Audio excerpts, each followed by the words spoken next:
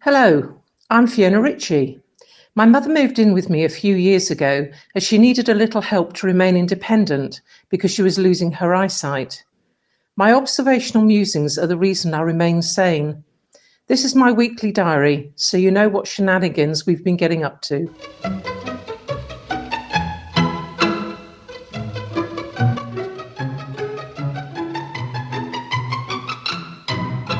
Every so often, Mum needs to have her knee drained. Fluids build up, and although painful to execute, it's done in a matter of minutes. Mum had been moaning and complaining for a couple of weeks, but because this was her normal behaviour, I hadn't picked up on the fact she wanted me to make an appointment with a GP.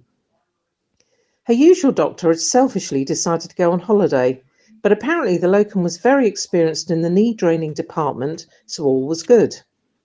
Dr. Groves was standing in an open doorway asking for Mrs. Ritchie as we entered the building. This seemed like a promising start. Once in the clinic, Mum showed him both legs so he could clearly see the swelling above her right knee. He explained he'd done hundreds of these procedures and suggested Mum popped over to the couch to get comfortable. I'm sorry? Popped? It took her 3 upsy-daisies to get her to her feet and 5 minutes to negotiate the 8 foot of floor. At one end of the couch was a pillow. Mum felt up and down, turned round, hoiked herself up and sat on the pillow. Seeing this, the doctor asked her to move further down, as he was going to put the back of the couch up where the pillow was, so she could be more comfortable. She shuffled forward a couple of inches. And again, Mum, I encouraged. She harumphed and moved a fraction further. You need to move further down the couch, Mrs. Ritchie. I am moving further down the couch. What does it look like I'm doing? I opened my newspaper and tried to ignore the kerfuffle just a few short feet away. I'm just putting the back up so you can lean back, Mrs. Ritchie. Mum shot him a look. In fact, it was such a searing look the doctor actually took a step back. It actually really hurt. I could tell Mum was in genuine pain, and the worst part was he couldn't get any of the fluid, so after 5 minutes of trying, he reluctantly conceded defeat. He did apologise for causing pain with no results, so to make him feel really guilty, Mum limped out of the room, clutching the door as she left. Sarah Bernhardt had nothing on Mum's performance. Incidentally, the doctor prescribed some pills that he thought might help her, and to his surprise, Mum asked if she was going to die. He seemed to think she would probably die at some point, but not likely in the next 10 minutes. I cursed my luck.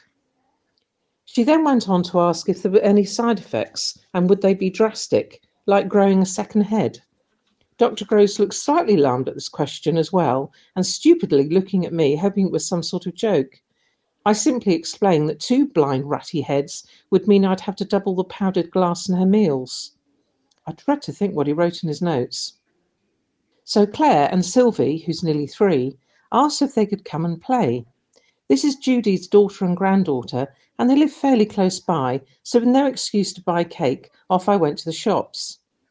I decided on a cream tea, so warmed the scones and brewed a large pot of tea. I had already laid the table with space for Sylvie, as Claire had bought food for her.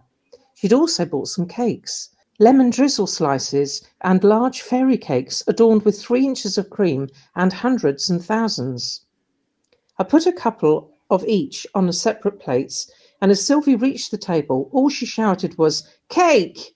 Not just once, but several times, getting louder each time, just in case we were unaware of the cake situation.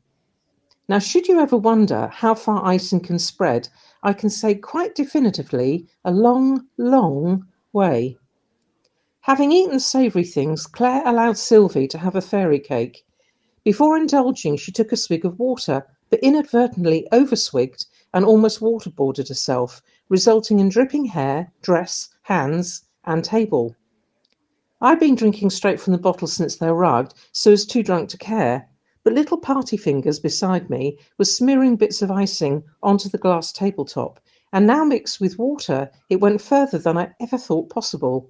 It smeared equally efficiently under and around the table too. Did you know that the colour in hundreds and thousands bleeds?